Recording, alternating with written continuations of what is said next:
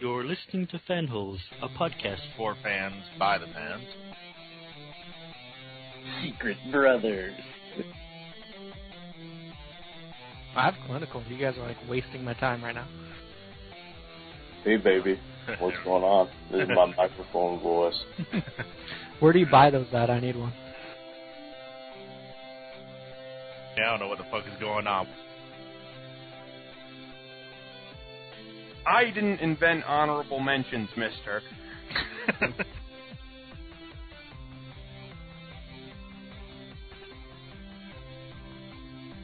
I have a headset. It looks way cool. You should all be jealous. We are. I'm with Mike on that one. I'm a woman! It is our show. It's called Fanholes, not, what you guys want. We do a podcast? What the fuck? This is the story of Star Wars Month on the Fanholes Podcast, the pop culture podcast made for the fans by the fans. You will know it is time to listen to the podcast when you hear R2-D2 beep like this. Now let's begin.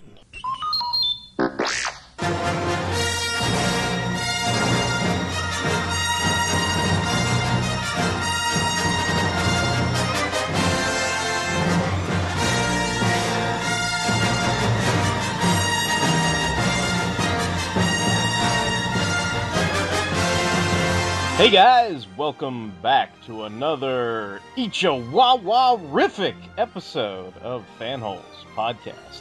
Hey, what's up guys? This is Derek WC. I'm going to be one of your Lurdo hosts this evening, and joining me tonight are two of my fellow Lurdos. So why don't you guys give a shout out and let everybody know who's here tonight. Hey, it's Mike, and it wasn't me who got blowed up, it was Robot Me. Hey guys, this is Tony, and hey Luke, why don't you go take the penis ship? That's the good ship to take, the penis ship. They call it a blockade runner for certain reasons, Jackson. Certain reasons. All right. So basically, this is another installment in our nitty-gritty Star Wars month of shows. We're basically sort of counting down to the whole Force Awakens thing, and I guess, I don't know, did I force this stuff on you guys? I imagine Tony's heard of Droid World before, but, I don't think either of you have read Shadows of Endor, have you? I've never heard of them, but, I know you suggested this stuff. Yeah. I'm taking the blame, I'm saying, I was trying to focus on things that I either, for, Droid World, that I have basically super nostalgia goggles for. You can't convince me that anything is wrong with Droid World, because I was 4 or 5 years old when I first encountered it and stuff like that. But for the listening audience, basically, this is going to be a 2-part episode, but basically we are discussing the 2013, and I think it's fair to call it a graphic novel or a one-shot, but basically it's the one-shot titled Shadows of Endor, and that's what we're going to be discussing in the first half of the show. And then the second half of the show, we're going to be talking about the read-along Star Wars book. It's either a book on tape or a record or whatever, but it's called Droid World, which is actually based on one of the old Marvel Star Wars comics. But I guess to kick it off, I was going to ask you, Derek, real quick. Yeah.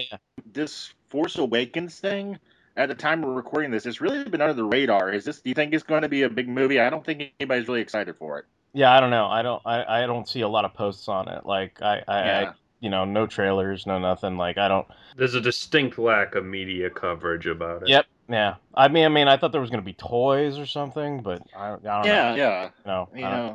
I don't know anything about it. But anyway, far be it from us to find the littlest thing to tie into, but we're going to go ahead and tie into it anyway. So we'll start off with, basically, it was kind of trying to pick things that basically Shadows of Endor is kind of an old pick for me, because I think it was something that I really wanted to talk about back when we were doing those comic book sidecast shows, when we did the like video shows and had all, everybody picked like a comic and everything. And when this came out back in 2013, I was like, it was one of the few rare Star Wars books that sort of like caught my attention. And I was kind of like, what is this exactly? Like, and the title kind of gives you the indication of sort of what it is. Like, you've got Endor in the title, so it has to deal with Ewoks, but also it's kind of got that whole Shadows of the Empire nomenclature as well. So you're kind of like, oh, this kind of takes in between, it takes place in between certain aspects of the franchise and everything. I know I was thinking, like, it's weird, like, I'm just gonna say it, but Wikipedia says basically that, like, I think in the intro to this graphic novel, it says it takes place shortly before events in Return of the Jedi. And this basically kind of reminds me of, like, the TMNT movie from, like, 2007, where it sort of amalgamates, like, every single piece of Ewok lore into, like, a single comic text piece, with art and everything like that. And it was kind of like one of those things that just like fascinated me, because I was like, oh, this is cool, because it's like one of those things, like, I mean, we're all like fans of different media, whether it's like Star Wars or Transformers or whatever, but it's like those ridiculous Transformers timelines that people tried to create, where it's like, oh, well, this is where the Quintessons fall, and this is where Primus and Unicron fought. And you're like, well, those two things totally don't go together. They still tried to sort of smash them together into like a single time frame. Like, we're gonna make all this work, guys, and stuff like that. And that's kind of what this is. It's like basically like, at least in my head, and Wikipedia sort of disagrees with me, so we'll talk about that when it comes up. But it kind of, in my head, there's the Ewoks cartoon, the Ewoks, cartoon or whatever. And it's like, there's the Ewoks cartoon, they had the Star Comics, and it's like all that stuff sort of takes place way before this piece. But there is sort of reference to it. I mean, you've got characters like Princess Nisa and Latara and stuff like that were heavily featured in those cartoons and everything. And the art style is very much like the cartoon. Yeah. I mean, and they play a good, they have decent sized roles in this piece and everything. And then, basically leading into this piece, then, it's setting up the whole thing that the Empire has landed on Endor, that they're building the bunkers and the shield generators for the new Death Star. So, like, you're seeing the Empire encroaching on Ewok territory and everything like that. And you've got characters that are being forced into slavery and being captured and made to work for the Empire, like the Dulocs, who are like the bad characters in the animated series. Yeah, I was gonna ask you, Derek, because my memory's a little fuzzy about the cartoon, but if you wanted to, this could be a continuation, because wasn't the Ewoks cartoon, wasn't that like well before like anything in Jedi was like Wicked as a kid and stuff? Wasn't that it? Yeah. I mean, that's how I always took it. Like, I mean, the only thing that could pose some problems, and I don't think it does. Like, I've sort of made my own headcanon that rationalizes certain things, but I mean, as far as I'm concerned, the cartoon takes place way before Return of the Jedi, like way before the Empire ever shows up. Like, there is a single episode where the Empire is involved in the cartoon, but it's kind of removed from Return of the Jedi. Like, basically, there's this doctor, and he wants to get the Sunstone, which it's worth talking about because it's one of the artifacts that's in this short story or whatever. But the Sunstar or whatever, it's basically this, MacGuffin of great power. I mean, it's like if they were doing like DC versus Marvel or Avengers versus JLA, and the Ewoks were somehow involved, like the Sunstar would be like one of the MacGuffins that the teams would have to hunt down, along with like the Cosmic Cube and all that kind of stuff. Yeah, it's kind of like Prime's Matrix. Yeah. Yeah, I mean, it's basically this mystical artifact that usually Logray uses, because he's like the chief shaman or whatever. He's the mystic and everything. And so most times in the cartoon, it was like basically I don't want to say like a cure-all, but I mean, it was one of those things where, either it was something that was lost and they had to get it back, or, if Logray was using it, then it would basically like fix all the problems for the end of the episode. Yeah, or if like the reason that like the Dulocs were their enemies is because they wanted the Sunstone. That's why they were Yeah, always yeah. yeah. Well, the interesting thing is the Imperial Doctor or whatever. His whole thing was he wanted to go to Endor and get the Sunstar, and then he was gonna like present it to the Emperor as like some kind of gift, and it was gonna be like the ultimate power, like this kind of MacGuffin basically. And he's like, I'm gonna present it to the Emperor, and through the course of the story, basically like the main cast of Ewoks, it's like Wicket, Tebow, Latara, and Nisa, they all get kidnapped and everything, and they get like taken away and stuff, and they're captured by the Empire. But then this little droid like lets them loose, and it's like that doctor is the only person who really comes to Endor for all intents and purposes. Like he comes armed with like all these big droid robots, and there are droids and everything. But I guess my point in telling you guys about that is it's kind of like, well, I can rationalize the doctor must speak Ewokese or some shit. Do you know what I mean? Like, because he was like some kind of expert or something, and he already knew about the Sunstar even before he set foot on the moon. You know what I mean? Yeah, and of course in the cartoon and in this comic is for the reader and for the watcher. The Ewoks don't speak, like their language. There's like little pepperings of it, but they speak English. So Yeah, and so on the cartoon, obviously they speak English. It's not like their subtitles are translated. So you either have to assume that they all speak the same language, or that whoever shows up, if it's like a droid, I just imagine the droid has translated, like somehow, kind of like C-3PO or something like that. That's my headcanon and my rationalization and everything. Now, what's interesting too, though, is that they seem to indicate on Wikipedia, and I think they even said the author of this piece, and we'll talk about that too. We might as well mention Shadows of Endor is written, and the art is also by the writer, and his name is Zach Gialongo. So, and this, like we said, came out with Dark Horse Comics, and it was, around October 2013 is when it was released and everything. Yeah, about to say this is like one of their last books before Marvel got before Marvel got the license back. Like this is fairly recent, so it may be, I don't know.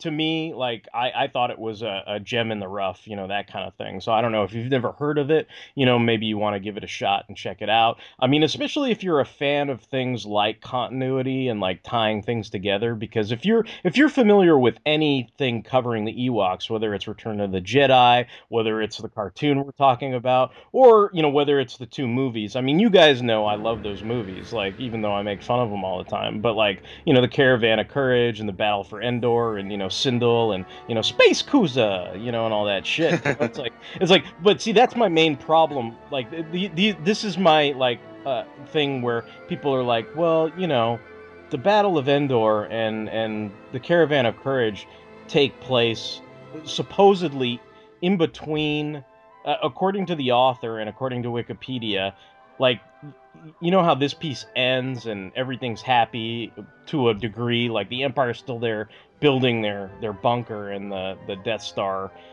shield generator, but for the most... but they had a victory, and they're like, we could fight, we'll fight those stupid right, yeah, and Wicket's now a great warrior and all that. There's some character growth and this and that. So it's like it ends on kind of a happy note, and then it sort of cuts to the scene where Wicket stumbles across Princess Leia, and she's kind of like, "Hey, point that thing someplace else." And so supposedly, according to Wikipedia and the author and the lore, supposedly Caravan of Courage and Battle for Endor takes place in between those panels, like that they're 8 months or something passed, and those adventures happen then. Now, my problem with that is twofold. My one problem with it is, well, basically those movies were released long after Return of the Jedi finished, so as a kid I naturally thought, well, these take place after Return of the Jedi.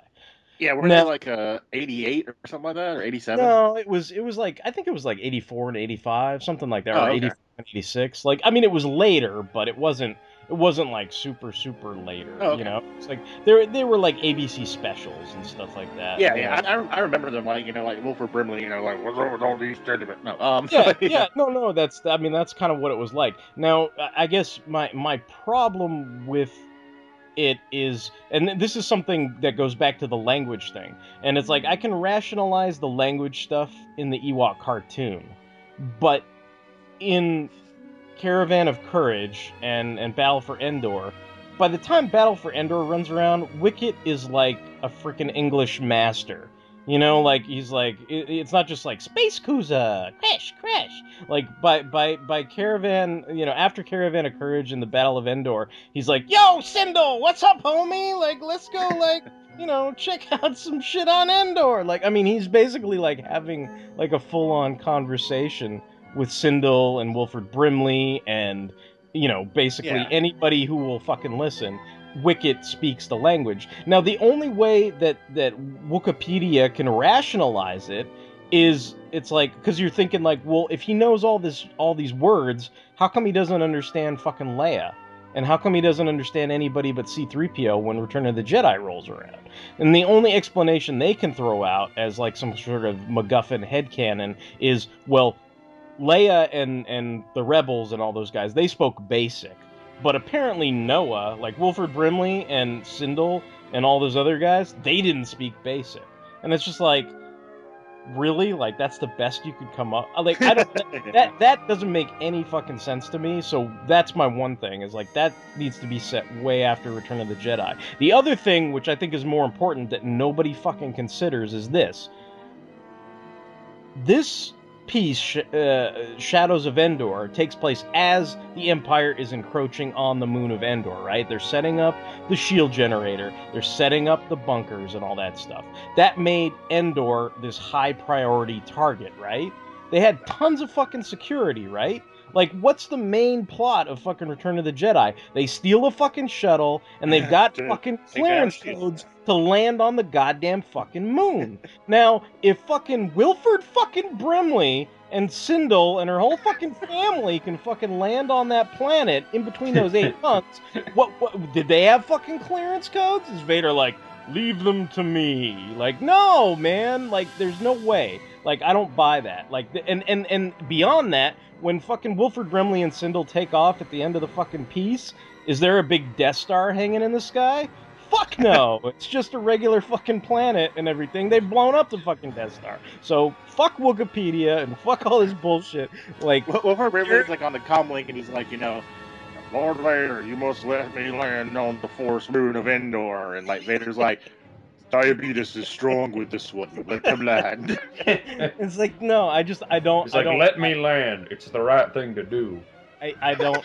Yeah, I don't buy it. So that's my main point of reasoning for that. But just to illustrate like where around this piece takes place. But I mean, basically, the reason why I dug it so much is it does draw from all those different media interpretations of the Ewoks. I mean, you start out basically with the Ewoks, and Wicket and Tebow are a bit older. Like, they're starting to look like they would look in Return of the Jedi, but they still kind of are done in that sort of cartoony style and all that. Yeah, they're cutesy, but they're like, this is going to sound weird because I'm talking about fucking teddy bears. But like in the cartoon, they look like little baby cute kids, and in this one they look kind of like teenagers. Yeah. No, I mean, yeah, definitely. Like especially Tebow, like he looks more like a warrior. He's chopping up stuff with axes and stuff like that. So, I mean, it's just a degree in the direction of them being a little older, a little wiser type situation and stuff like that. And so I guess the main plot of it is they come across this one-armed Duloc who's been accosted by stormtroopers, and then through him they learn that the Empire is encroaching on their territory, and they obviously don't really understand it either. They're not really understanding. Yeah, they call the stormtroopers skull faces.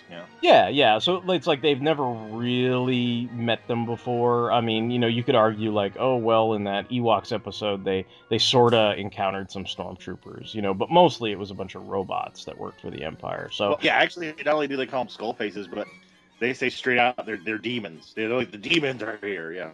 Yeah, and so it's all kind of very, they still have that kind of, tribal civilization and stuff like that. So they don't completely understand what they're seeing, but it's interesting too, because to me that also rationalizes why you never hear or see about the Dulocs after the cartoon.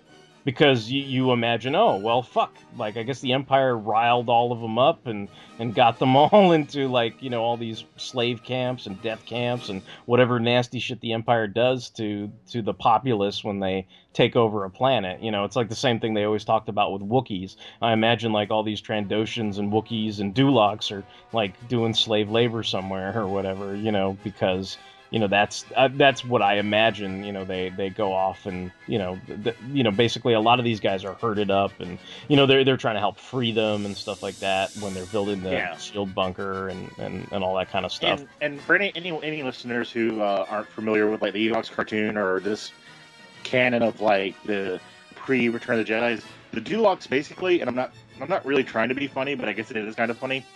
Basically, imagine if the Grinch had a whole family. They look pretty much like Grinches. Yeah.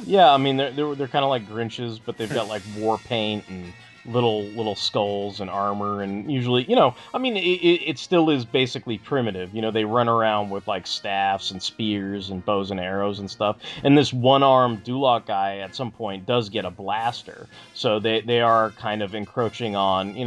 There's always that point in some of these pieces, whether it be the cartoon or the Caravan of Courage or Battle for Endor, where occasionally an Ewok picks up this thing and goes, "What do I do with this?" and pulls the trigger and shoots a couple guys or something like that. So there is that aspect to that in this, where the technology. I did like that one scene.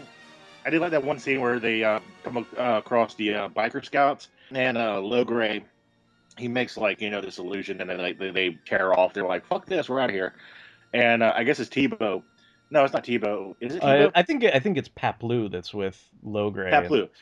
And Paplu is like, "Oh, I want to ride one of those." And I think Paplu is the one in the movie who jumps on the speeder bike, right? Yeah. So there's lots of cute touches like that where that comes up.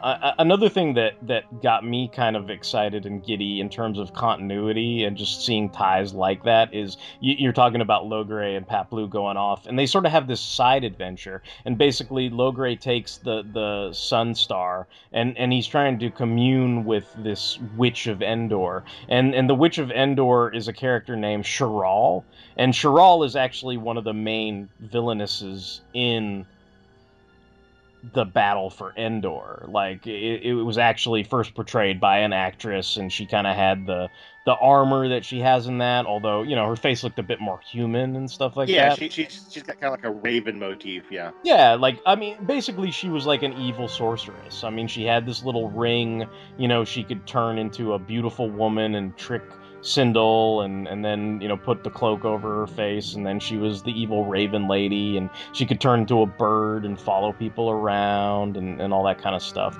And the evil sorceress Bav Morda. No, I'm sorry. yeah. So, and so just the fact that they used her in this, and she's fighting with Logray, who is the Ewoks, main mystic good guy, like, that's kind of cool in that, in that sense. You're like, oh, that's kind of neat. They're taking aspects of the canon but mixing it up, and it presents a good versus evil battle that makes a lot of sense. But then you're probably going to hit on it now, aren't you? So I'll go ahead and let you finish. I know. No. Go ahead. I think you were about to say this. I didn't mean to cut you off, but I was like, and also for people who miss the EU, the expanded universe, she reveals that, like, not only is she, like, not just, this witch mystic person, but she's actually a Night Sister of Dathomir.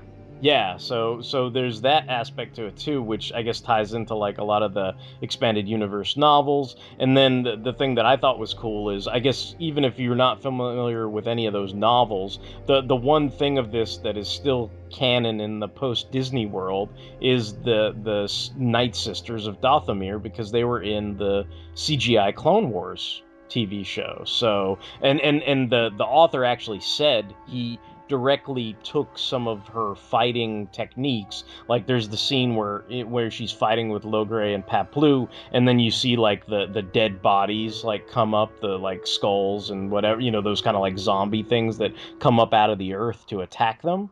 And so that's straight up from the Clone Wars CGI TV series, because they had the old lady from the Knights of, Night Sisters of Dathomir or whatever. It's like there's this episode where Asajj Ventress like comes back to the sisterhood or whatever. Yeah, because she was one of them originally. Yeah, and so like Grievous comes after her or whatever, and then there's this big fight between the sisters and the battle droids and all this other stuff. And in the middle of that, they to I guess their reinforcements, I guess, turn out to be like all these dead sisters. So it's like and so that's supposed to be sort of a future past, timey-wimey tie-in to that whole call back in some way.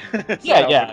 Well, because it's interesting, because you're thinking about it, you're like, I don't know exactly how old this lady is supposed to be, but, according to Wikipedia, she's been around for like hundreds of years, So you're like, oh, okay.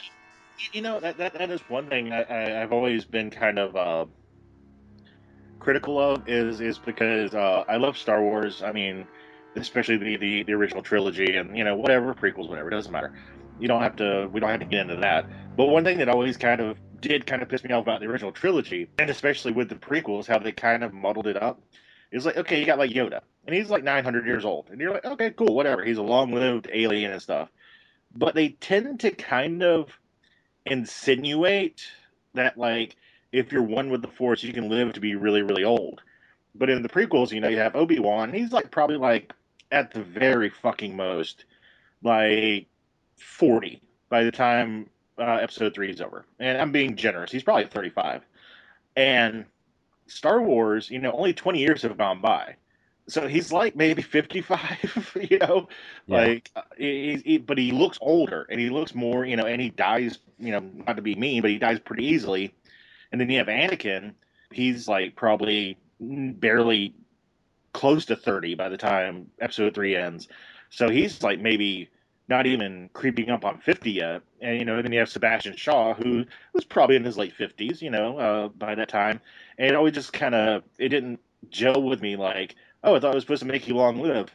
But then you have the Sisters of Dathomir, and you have the Emperor, and you don't know how old the Emperor is. He could be fucking, centuries old. And you have the Witches of Dathomir, who obviously are incredibly long lived. And I'm like, how does the Force really work as far as aging? Does it, like, some people, if you're evil, does it make you live longer? But then they have the Force. It's one of those timey-wimey things that makes my head hurt. I guess you could argue it's all in how you use it. You know what I mean? Like, in other words, you could have this great power and use it to help people your whole life. Do a altruistic Superman type thing, and thus you will age normally. Or you could focus all of that power inwards. It's kind of like Mike, when we did that show on the Angel and Faith stuff, and they had Giles's aunts, and it's like, yeah, they have magic, but they sort of are selfish, and they use it on themselves just for youth and beauty and that kind of stuff. And maybe you could make the argument that the Night Sisters,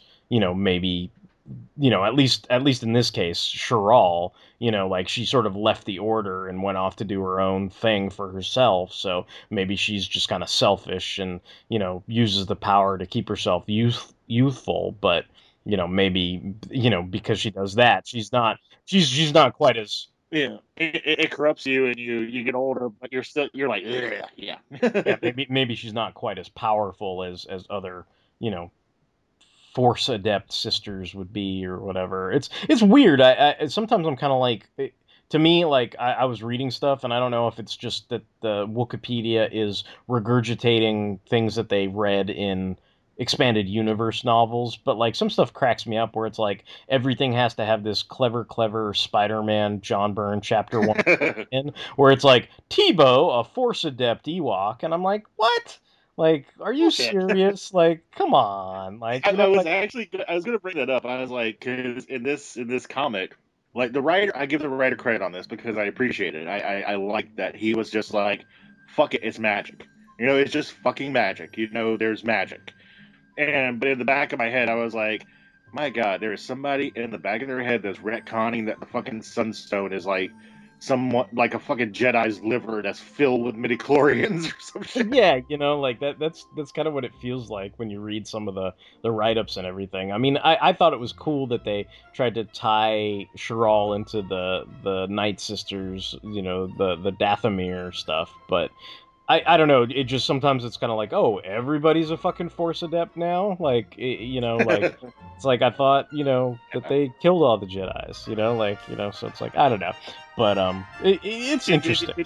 Did you like the fact that they like, as far as Logray goes, because the Ewoks don't really fuck with the Force as far as we knew, that he's just fucking magic. He uses magic. I thought that was kind of nice. Yeah. That's that. I mean, I would prefer it just be like that, because I always thought of it as, the Ewok stuff was fantasy, and it was in the Star Wars universe. But I mean, my thinking is, if an Ewok could have been a Force adept, then why didn't an Ewok fucking blow up the Death Star and save the universe? Like, why? Then it shouldn't. Then Luke Skywalker again. That's the stuff that always bothers me in a lot of these expanded universe things, especially when they're set in the same time frame as Star Wars. It's like, would the Emperor try to like corrupt one of the Force adept Ewoks? He's like, "So, my furry young friend, wabba wabba, chika chuka."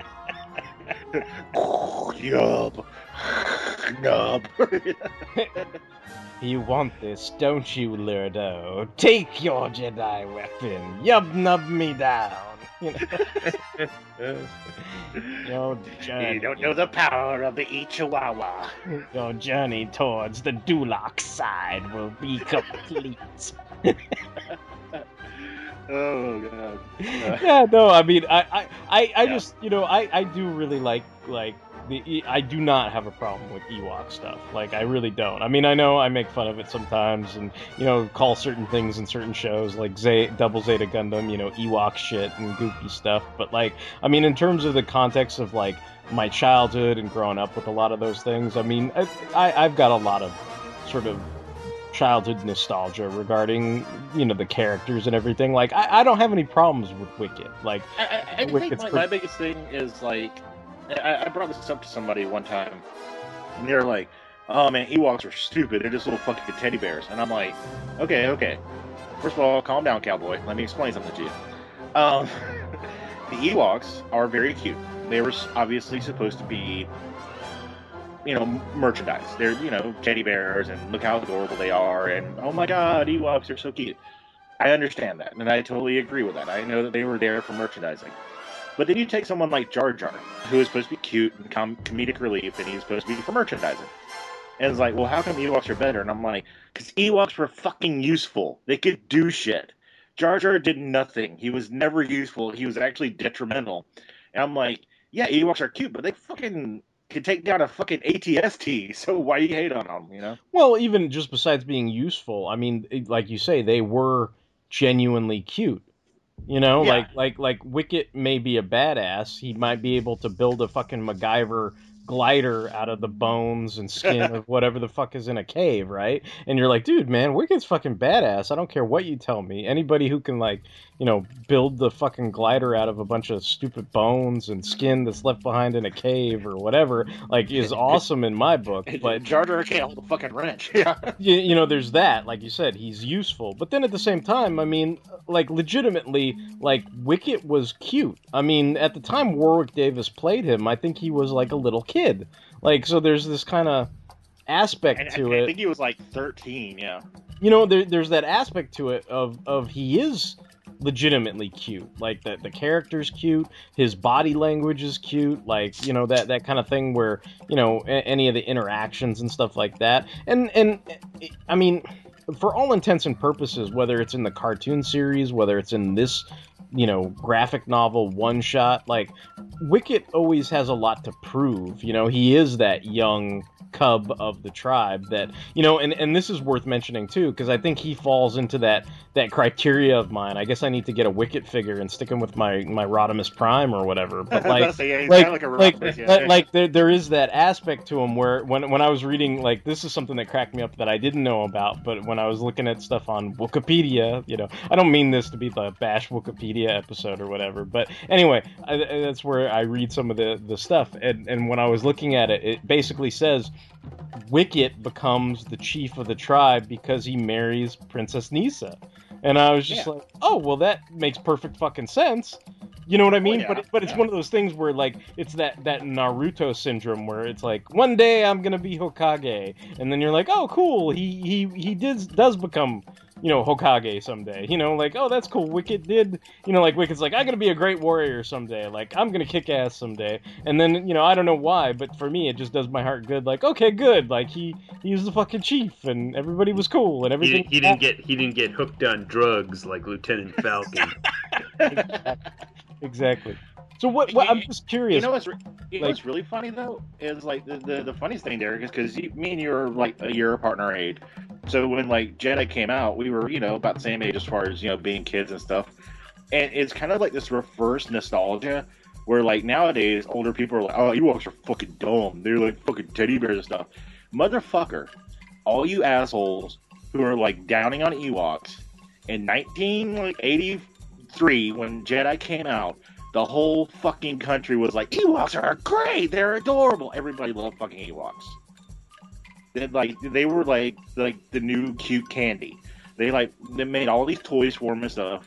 And I know I like the Ewoks. I was like, even back then, I was like, they're cute, but they're, you know, kind of badass. And I'm like, I think it's this weird, like, you know, hipster, oh, I'm too cool for Ewoks, man. They were the dumb part. They were the Jar Jar of the Jedi. Return of the Jedi. And I'm like, man, you fucking liked Ewoks. If you're like me and Derek's age and you say you didn't like Ewoks when you were a kid, you're fucking lying. Wait, well, since we do have someone on the show who's not our age, and so he could potentially not be lying, I just wanted to ask Mike, like, what did you think of this one shot, and do you have any thoughts on, you know, kind of what me and Tony have been going back and forth with our, you know, old man nostalgia about this kind of stuff? Man, you old people can't shut up about this Ewok shit. No, I mean, I'm not a huge Star Wars fan, but like, I guess I tend to avoid anything associated with the Ewoks. Like I'm probably, you know, I'm like, I don't actively seek it out or anything, and I'm kind of like, I probably won't enjoy that. But I thought this was a good one shot, and I don't know, like, the cartoon was probably one of those things like Scooby-Doo where I was like, oh, this is on? Oh, man, like, forget it. Like, I'm changing the channel or something. And, I mean, well, to be fair, Mike, the cartoon was definitely hit or miss. It was definitely cutesy. So, if you didn't like it, I could understand why. It was definitely more... The Ewoks were definitely cuter than the movie, so I could see that, yeah. Yeah, I mean, like, I'd watch Droids because I'd, like, rationalize, oh, well, they're robots, so that's cool. But, like, this, like, Ewoks, I'd be like, I could watch something else, probably.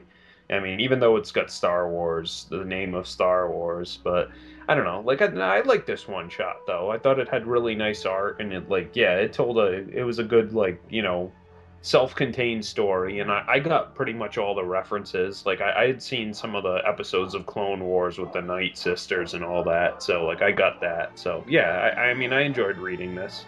Cool. That's cool. Derek, I was going to ask you about this since we haven't brought it up yet, because we kind of got off on the Night Sisters of Dathomir thing. You're going to have to say the name, because I forgot it. One thing about this that really definitely went darker than the cartoon as far as design aspects was the fucking giant maggot slug monster thing. That was kind of like, it didn't, you know, shock me, but I was like, that's a pretty, you know, Lovecraftian monster for fucking Ewoks. Well, it's interesting though, because the monsters, like, because I mean, they obviously had a lot of kind of Ray Harryhausen stop motion beasts and monsters and things that happened in those live action specials. Yeah, like the Gornik or whatever. Yeah, the giant. yeah. So, I mean, I guess I think of it like that. I mean, there is that aspect of it is a comic book made in 2013, so there is that aspect of check out Tebow, he's all badass and he's chopping up the slug monster and blood's flying everywhere, you know, and it's like, oh, look at Wicket, impale that fucking slug monster. Like, look at how badass Wicket is. Like, there is that aspect to it, but I mean, I don't think it's like super gory or anything. Like, Oh no, no, no, but no. but I see what you're saying. Like it is quite a frightening, imposing figure. You know Yeah. that you know. It's not quite Lion-O snapping Beastman's neck or whatever. Yeah. I will definitely say like one thing that was kind of nice. This is probably like my favorite panel of the comic, and it's probably the stupidest panel. I was talking about the biker scouts earlier, and there's just this one panel before they get illusioned, and they're like, "Oh, let's get the fuck out of here." One of the biker scouts says, "Like, you gotta admit, it's kind of a nice planet. It's pretty." I'm just like, Yeah, that is a funny bit where they're just like, yeah, we're No, there was an aspect. What aspect I thought was like that stood out to me was like they write all the word bubbles for the Ewoks are just written normally, but all the stormtroopers have like the sort of like the like it's like translates in. the translation like binders around Yeah, them kind of like I Yeah. thought that was kind of cool. Yeah, that's Yeah. that's interesting. But see again, like that sort of ties back into my train of thought on things is, Ewoks did not understand basic in this. They did not understand basic in the cartoon. They did not understand basic in Return of the Jedi. But by the time Sindel rolls around and starts teaching them Space Cruiser Crash Crash, then Wicket's like an expert in basic, So it's Yeah. like, to me, that's why I'm like, oh, those fucking movies have to take place after this shit. But that's my only takeaway from that. I mean, that's the only point where in my own headcanon, that totally makes it divergent from what I guess the majority of people subscribe to, I suppose, since it's written Yeah. on a widely frequented Star Wars site and is probably based on, some kind of Steve Sansweet, written material or something that they have determined is, Yeah. what was super canon until Disney. Like, it's interesting. Like, I guess this technically qualifies as I know when Justin was upset about all the expanded universe stuff that doesn't count anymore. Basically, because Disney said it's just it's Rebels, it's Clone Wars, and it's the 6 movies, and that's it. And Yeah. like this is clearly none of the Ewok stuff is clearly counted, and it's like you kind of wonder. It's like, well, does it ruin anything? Like, are they going to have a big subplot like where J.J. Abrams blew up the planet Vulcan? It's like, are they going to blow up Endor or something? Yeah, and of course you can always like really rack your brain because according to Lucasfilm, because of Rebels, Clone Wars is in canon. So since that's in canon, and the Night Sisters of Dathomir are in canon, so does that mean that this is in canon now? Well, yeah, you probably the answer is no, but Yeah. at least it's got elements of stuff that are still regarded as canon. I guess that's the best it can get at this point. But I do find that kind of interesting. I mean, especially speaking of, I think the reason why I was so attracted to it is that it is a piece that you can tell there was a lot of love and care put into the construction of this story, that it drew from all those various sources. Like, I just totally dug that, it's like you could have Dulocs in the same story with references to, Shiral from the Battle of Endor, with references to the, Knights of Dathomir and all this other stuff. So it's like, oh, that's really cool that you sort of pulled from all these different media and stuff, whether it's the novels or the cartoons or the television specials and the movies, and and you kind of made this cohesive story. But it doesn't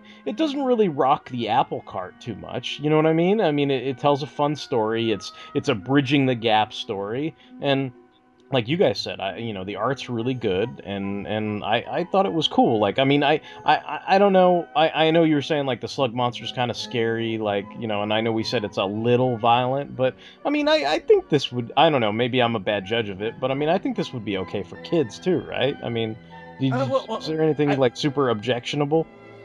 Well, you gotta understand.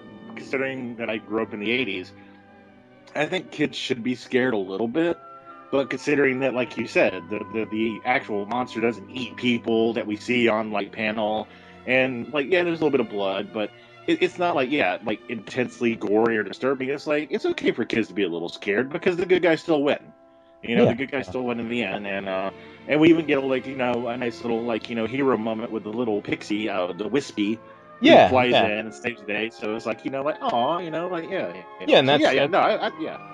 Yeah, and that again is another tie into the Caravan of Courage, so it's like, that's cool as well. So, I mean, it used all those aspects of Ewok lore. To me, it's like that fun thing of seeing everything in the same place at the same time. It's the same giddy feeling you get when you see somebody draw a picture of like all, I don't know, whatever it is now, 15 versions of Doctor Who, like just chilling with one another, even if it's the one from like the radio plays or the ones who I don't know who they are, where I'm like, Justin, who the hell is that? And he has to like explain it to me that it was some guy from the comics or something like that. But it's like that's the kind of thing where you're just like, oh, this is sweet, man. Like, look, it's all these aspects of Ewok lore, but they're all in the same story and they're all sort of on panel together, and I was like, oh, this is really sweet. Like, I dig this. This is fun.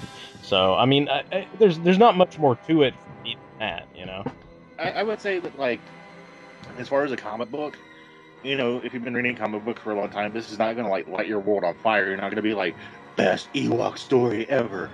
But, at the same time, when I walked into this, I'm not going to lie. I like Ewoks. I think they're fine. But I wasn't like, ooh, I'm going to read an Ewok story.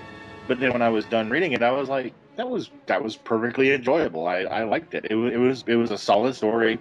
Like you and Mike said, the art was really good. It like had a good pace to it. I didn't get bored when I was reading it. I would totally recommend, like you said, even kids could read this. If you're like 8 years old, you could read this and be like, what's going on. It's a fun story. Yeah. I totally would recommend this to anybody. Yeah, I mean, even though it's a comic book, technically, a graphic novel or a one-shot, I mean, I do get the vibe of, like, those old storybooks you used to read, whether they were, like, pop-up storybooks or just, illustrated storybooks with text or like we're about to cover here in a little bit, a read-along type thing. I mean, it did kind of give me that vibe as well, like that was somehow sort of incorporated into the structure of how this was crafted. So I think all around it was a good thing to I don't know. I just wanted to let people know. Like I kind of feel like I don't know if I'm just being naive about it. Maybe like tons of Star Wars fans already know about this, but I just feel like it was one of those things where I sort of stumbled into it by accident, and then when I read it, I was really happy that I did, and I just kind of want to pass that information on. Like, if you've never heard of Shadows of Endor, and you like Star Wars, and you enjoy any or all of the Ewok media that we've mentioned, like, you should totally check this out. Yeah, I will give you this, Derek. As far as Supernaturals goes, you've redeemed yourself. Eat your wawa. No longer a lurdo. All right, so I think that kind of wraps up this first half that we're going to be discussing on Shadows of Endor. What we're going to do is we're going to take a quick break, we're going to play a cool Star Wars promo, and then when we come back, we will be talking about the read-along book Droid World. So stay tuned, guys.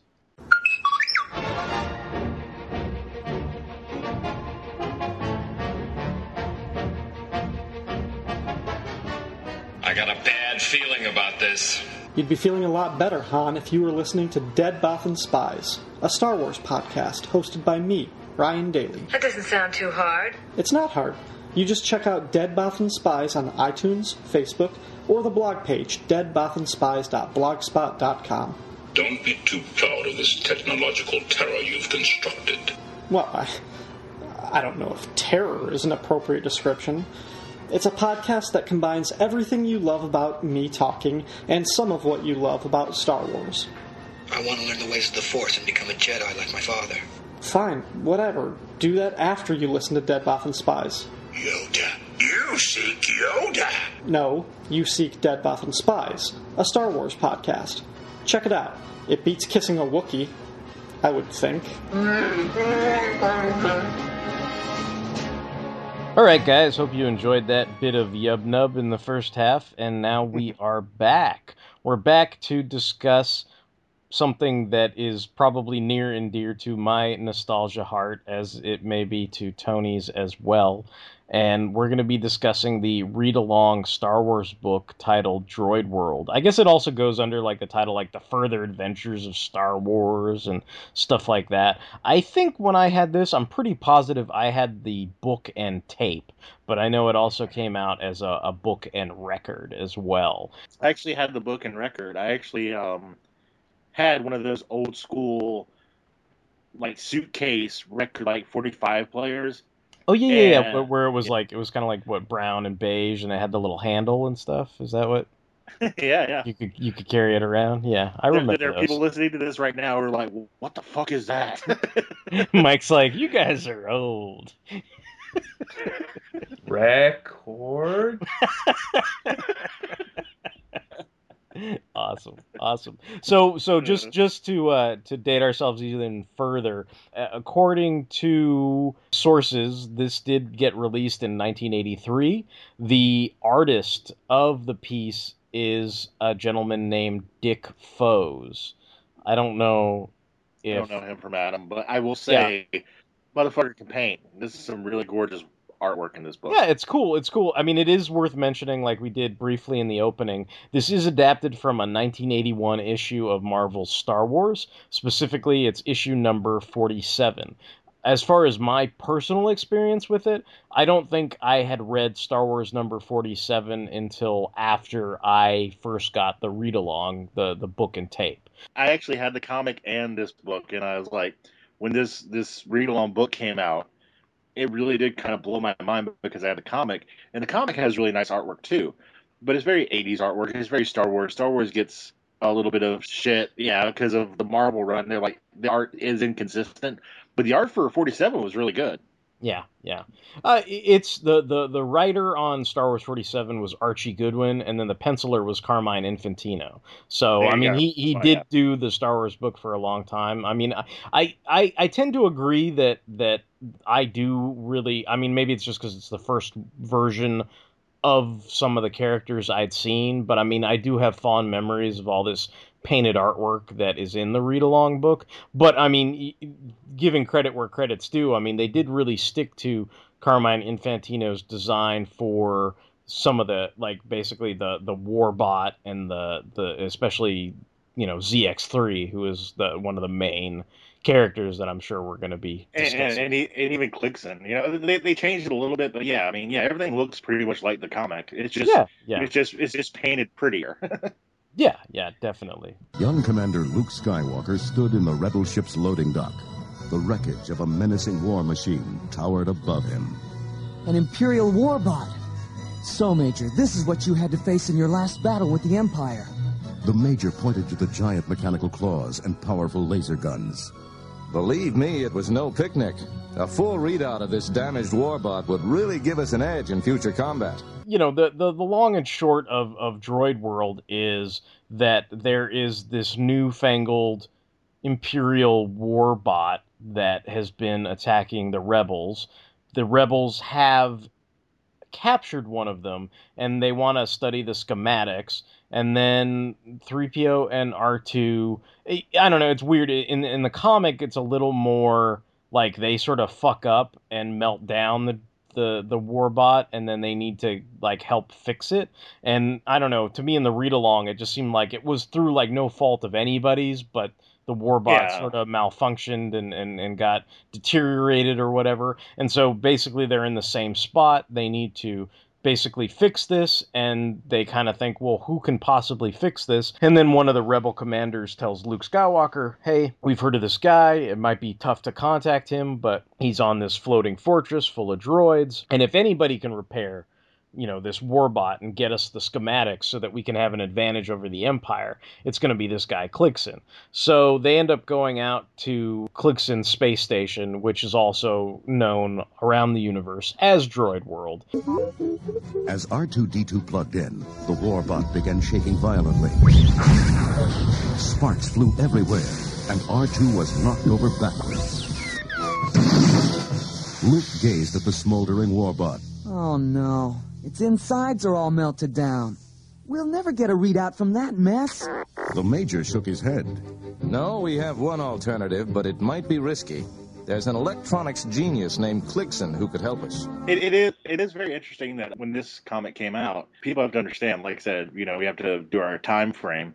It's like before this, there were no like battle droids. There was no like fighting droids. We just knew like C-3PO and R2-D2. So like an Imperial Warbot, that was kind of cool, Yeah. I mean, it's weird. Like, I have a lot of, like, I said this is, like, nostalgic for me. Like, I've got a lot of weird, like, sense memory for these read-along books. It's like, I remember it's kind of funny. Like, I mean, the room next door to the room I'm in now is totally remodeled and different.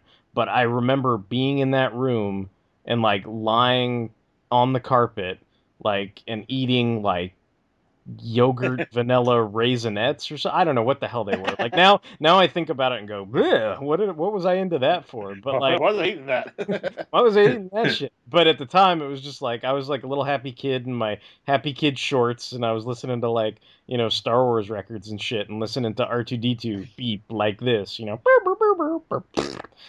was like just loving every minute of it. So it's like I don't know, it's weird. Like I've got all these kind of like warm fuzzy feelings for no reason. It is a sensory thing because like I remember that too when I was a kid. It was like I had this book and I had comic books and I had books. You can look at the pictures and it's like, oh, you could read the story and it's all cool. But it was kind of like, okay, hold on, kids. I know this is going to blow your mind. But interactivity was kind of rare back then. I know you have the internet now, and we all enjoy the internet. We all love our YouTube. We all love all the wonderful things that electronic age has brought us.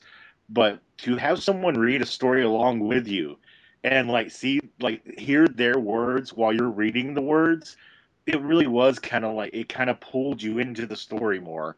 And it was like, this guy's reading me a story, and there's like voice acting. It's like this is before audiobooks, for Christ's sakes. This was like a guy reading a story, doing voices, he had sound effects and all this stuff. And it was like it was like you're a part of the story. I know that sounds really cheesy and cliche, but it really did suck you in, like when you're reading this little book on your bed as a kid.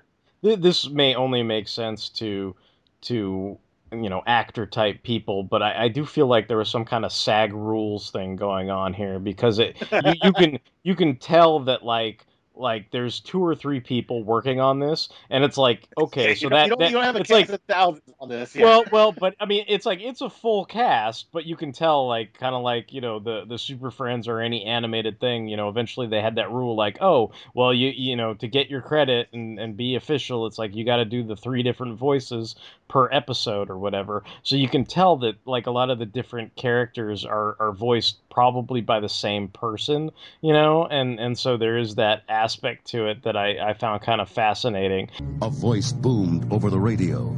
Turn back, intruder, or I'll blast you out of space. This is Clixon, and I don't want any dealings with you human life forms. I'm a cyborg, half machine, half man.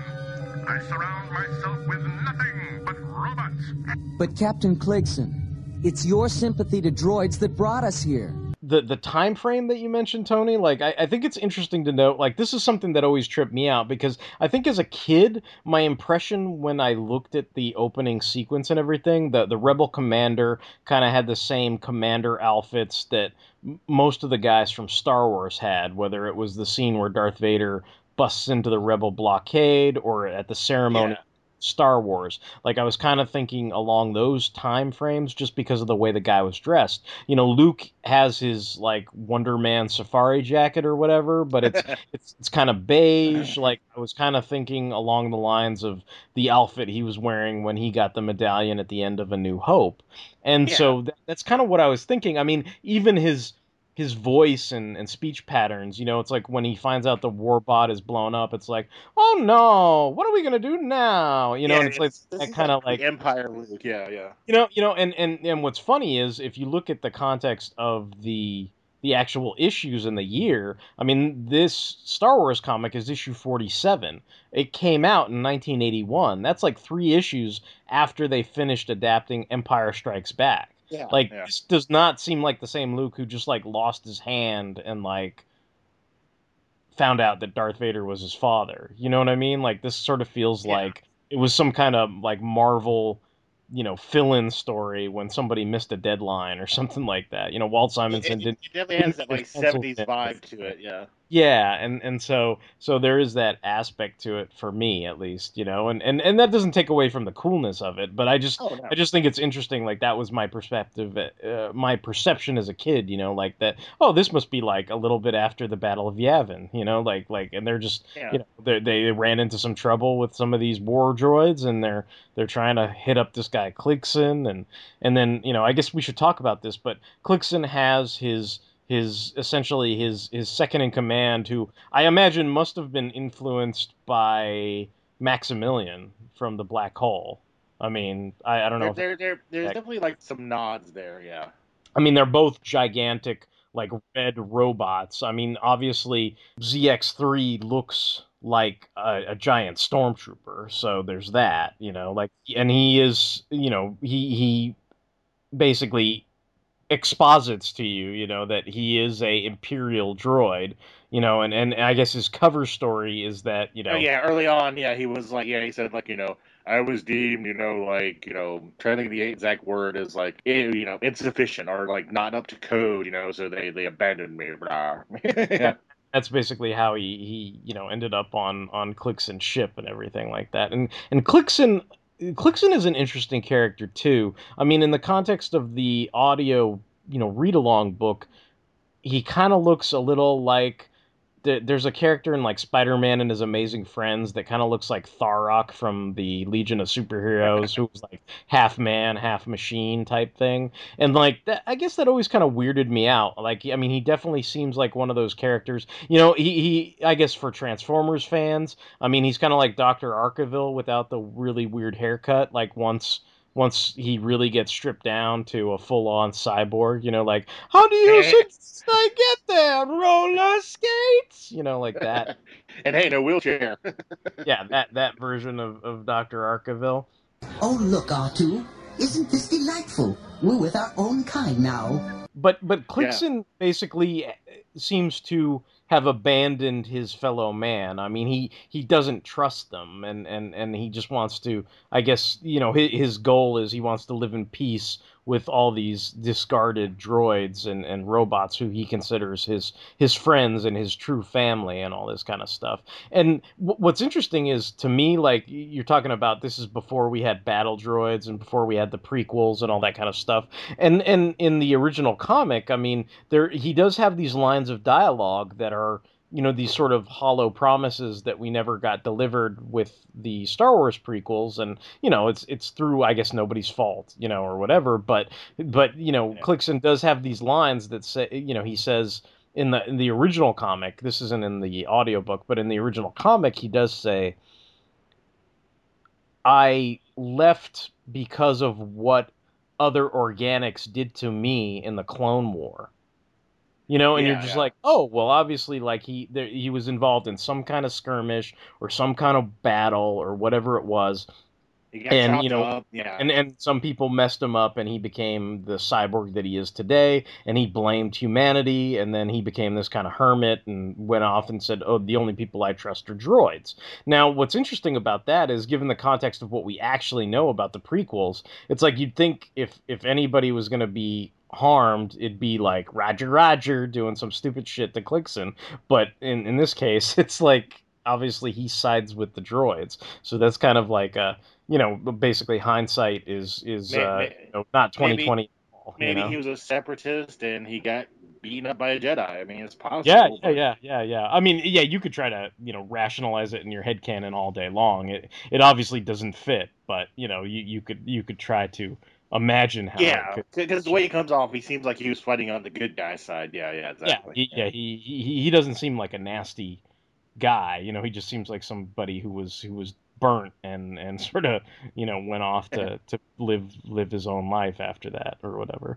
I was going to ask you, Mike. Like, just from our rambling about the audio recording and stuff, like, how was it for you to?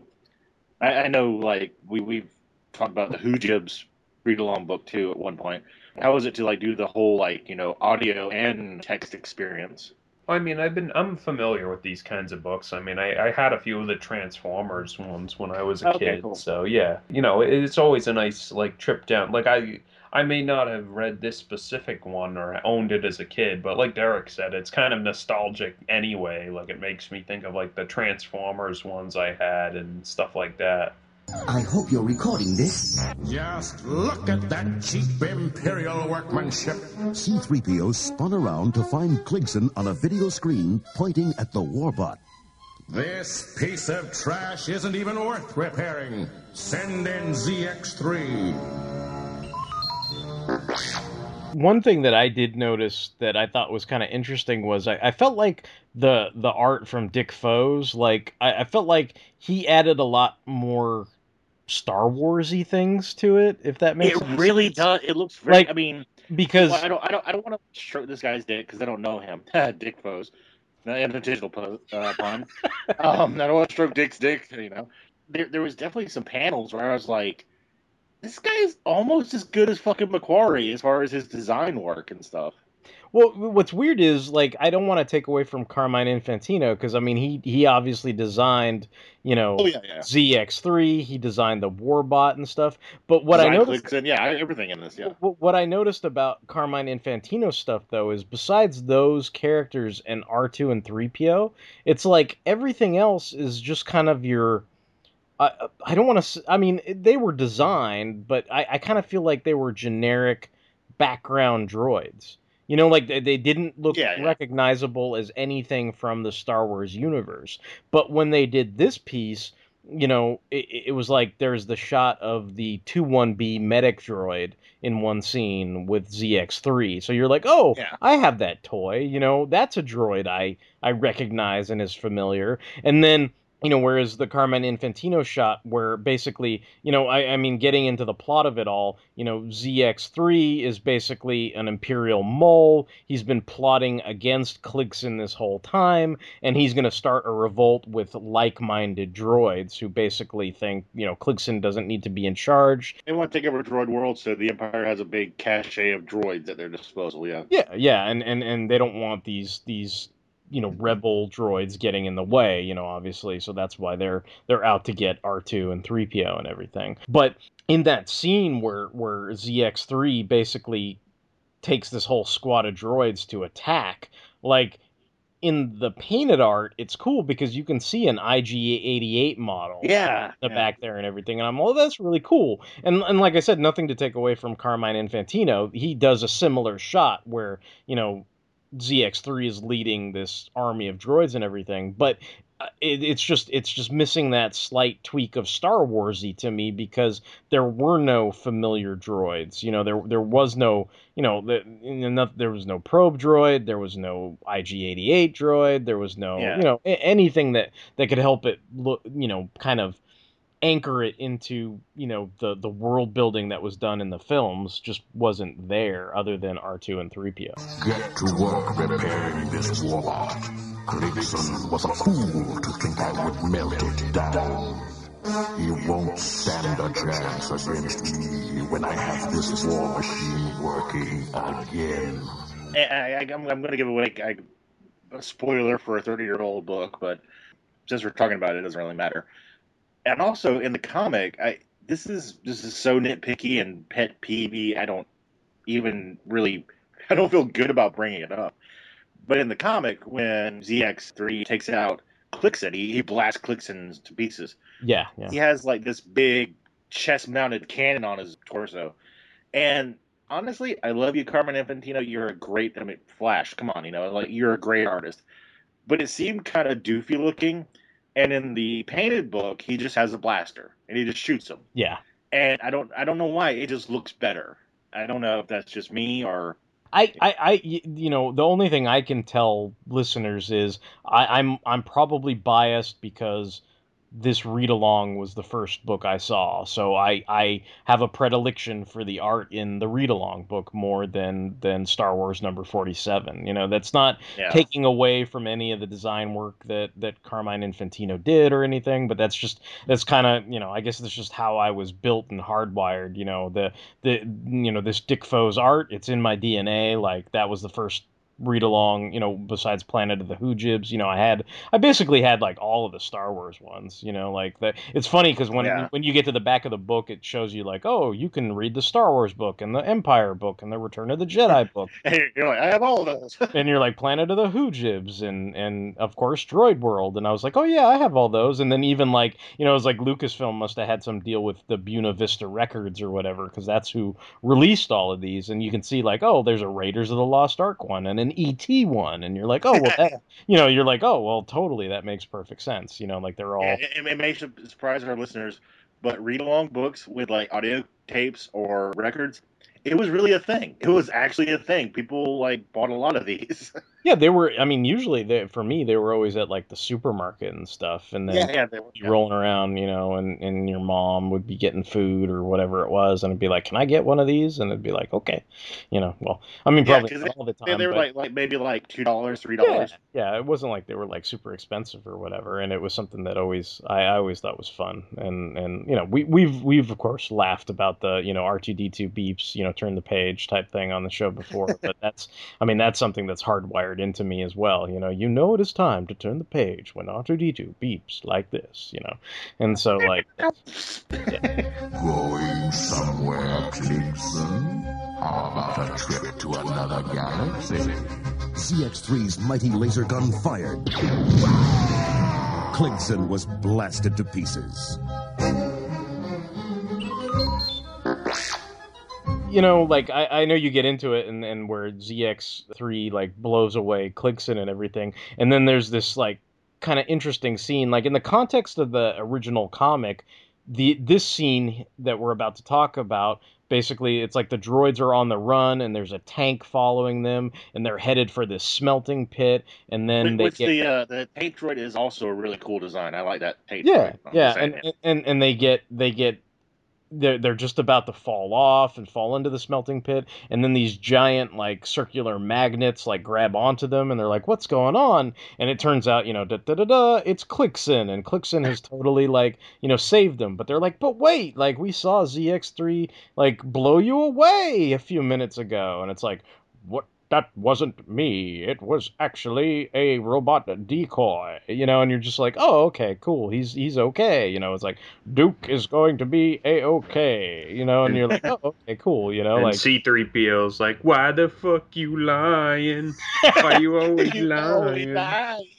Oh my God. Stop fucking lying. Shall I have the warbot dumped into the melting pit, sir? Yes, ZX3. And remove the restraining bolts from these rebel droids. They will be free of their master to join us here in Droid World. C-3PO was stunned. But, sir, we love Master Luke. How could we ever think of abandoning him? I was going to bring this. I'm going to bring it up later on because I have a couple of choice lines I would like to do a dramatic actor studio on. But I love Master Luke. We love Master Luke. Yeah, when the tank droid's about to, you know, take C-3PO and R2D2 out, I will try to channel my inner thespian. It's like it's basically a narrator who reads this to you. There is voices, and they do voices, and there's sound effects, but it is a storybook, so there's a narrator, and the narrator's like, as the tank droid grew closer, C-3PO and R2D2 stumbled over the cliff, but they didn't fall. You know, this is worth bringing up too, because we were talking about it before, and you may recognize some of the voice acting in here. Unfortunately, like I don't think there is a really great and dedicated or even accurate resource as to what actors did. did what work on any of these read along books, no matter if they're Buena Vista or they're from Power Records or whatever. Like there's just not a lot of good resource on that. I know we speculated when we did the Transformers read along. We were thinking, is that the same guy who did Mumra's voice? Like Yeah. it sounds like him. And my speculation for this is that in the accordance with SAG rules, I'm sure Arthur Burkhard probably at least did the voice of Cligson and ZX3 because he sounds just like Destro. I mean, Yes. and Arthur Burkhart was an actor who did. I'm pretty sure he did. I want to say. I don't know. I'd have to look it up, but I'm pretty sure he did Destro. He may have done other characters like Doc or something like Yeah. that. But He did Yeah, Devastator. okay. Oh, okay. Yeah, because like And he Clixon, did like Turbo on GoBots. Right. There you go. Yeah. So, see, I knew there were lots of familiar characters that he had voiced in my childhood. So it's like his voice seems really, really familiar and everything. So. yeah, and Mike said that he feels like Mike said we'd have no way to verify this. So if we're wrong, we're wrong. Arthur Burkhart is actually correct, probably. More than likely, that's like 99%. Mike was positing that he thinks it might be Corey Burton who's doing Luke Skywalker. Luke smiled proudly. You both did a fine job. R2, the readout you recorded will really help in future battles with those Imperial warbots. And I can't help but feel sorry for Cligson. He loved his droids, yet he was forced to destroy so many of them. Yeah, he sounds just like Spike. So like I was like, oh man, is that Corey Burton? It does sound like him, and then of course even the performance though too, like kind of like what I was saying with my I guess interpretation of Luke Skywalker, like that it doesn't seem like a Luke that comes out of a post Empire setting. It definitely is like when the warbot is blown up. It's like, oh no, you're like. I gotta go to Tashi Station to get some warbot converters. Like Where could he be? Yeah. It's that version of Luke. Like that's the kind of vibe I got from some of the line delivery and everything. Yeah, but I didn't mean to cut you off. Yeah, Clixon does save the day because he's a rough, tough robot and he's here to save G.I. Joe. Yeah. I am Clixon. I love the Baroness. It's like, okay, great, way to go, Clixon. But no. I mean, it actually they are very good performances. I mean, for oh yeah. The read along book and everything. I mean, I'm not completely mocking it, in totality, but there are those funny things where it's like, basically like there's that scene, it's like I'm staring it in the face now, because Tony's got it on his avatar where basically they've got R2 and 3PO captured, and it's like, you are free of, your oppressor. You can now stay here on Droid World. And it's like, but we don't want to be free. We love Master Luke, And like you know what cracks me up is like all I can think of is like the socio-political context of that scene. It's just like I'm sure like people must be pulling out their hair that like two droids are like, but we like being in servitude. It's awesome. We love our master. So it's like people must be like going ape shit now, but at the time like that wasn't such a big deal. To have a scene like that. You knew obviously that Luke treated them well, so it was like, oh, they're the good guys. Like, there's nothing, wrong there or whatever. But I do have to give credit to Mike, though, because me and him both picked pretty much the same, like, avatar. We both were all about some Crimson Stormtrooper robots. Mike, I do have to, like, call you out in a good way because I did appreciate it. The panel that me and him both picked, it really does look like ZX3 is going to have some prison sex with C-3PO. But I love Master Luke. He is like, oh my. Look at the size of that wrench. Oh dear. Oh dear. I was deemed unfit. I kept humping everything. They painted me red for a reason. It's my scarlet letter. He does look cool. I mean, he does have that cool Maximilian like stormtrooper looking. I'm kind of surprised. Like, I don't know, maybe I didn't keep up with the Kenner Hasbro toys enough. Can you fill me in, Tony? Did they ever make a toy of ZX3? I think in later years they did. I think with like the Oh, newer okay. line, they had to build a figure of ZX3. They had Build-A-Figures, really? Yeah, they're the same size as like regular figures, but they had like this subline called Droid Factory. Oh, okay. And get ready for this, kids. You buy a droid, and then you get like a leg or an arm to build another figure. So you're gonna spend like about like $60 to make a 3 3/4 inch figure. Wow. Yeah, yeah. But just for our listeners, just to let you know how interesting the line was. They actually did the bad C-3PO. You remember him? 3PXO or whatever.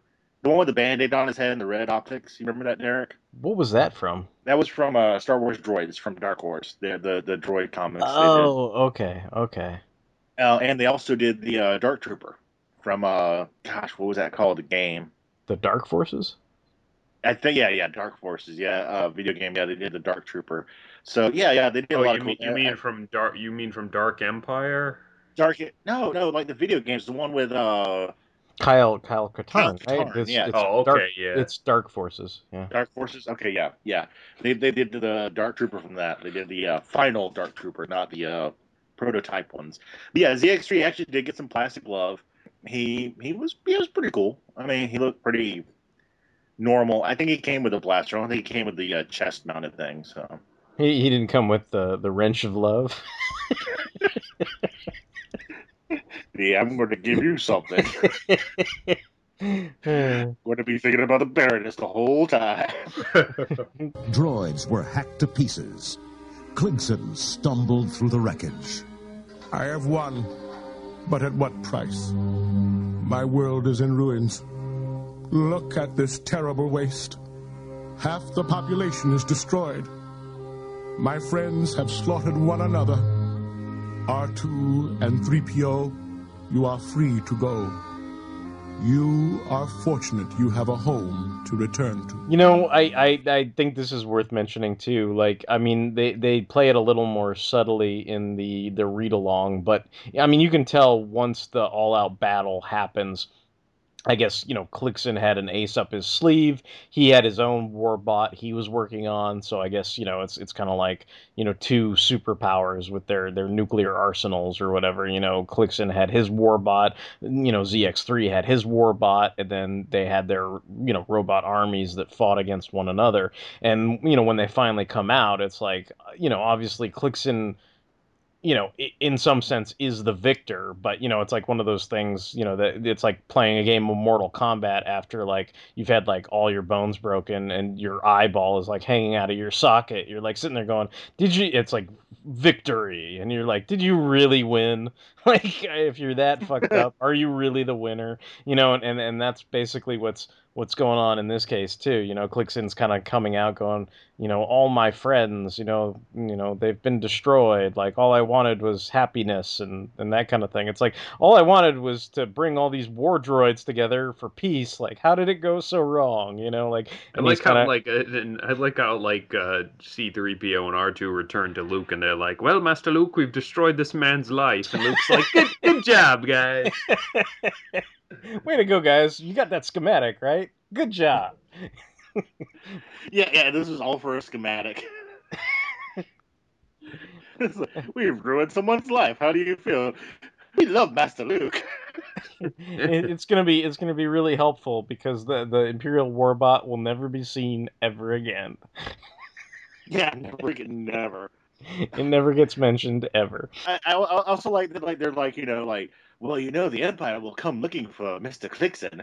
He might be destroyed. Like the mighty engines of the droid world fire up, and he shoots off into space, and it's like, oh, he's gonna go be a hermit, be alone for the rest of his life, totally alone without any droids. He'll find peace.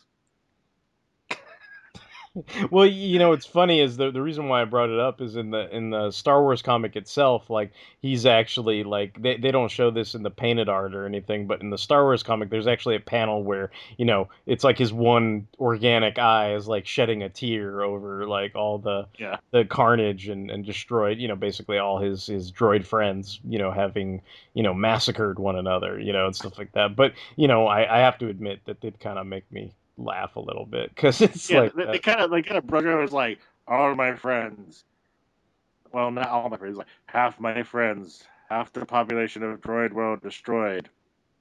Oh well, life's a bitch. It's like in the read along book, he gets over.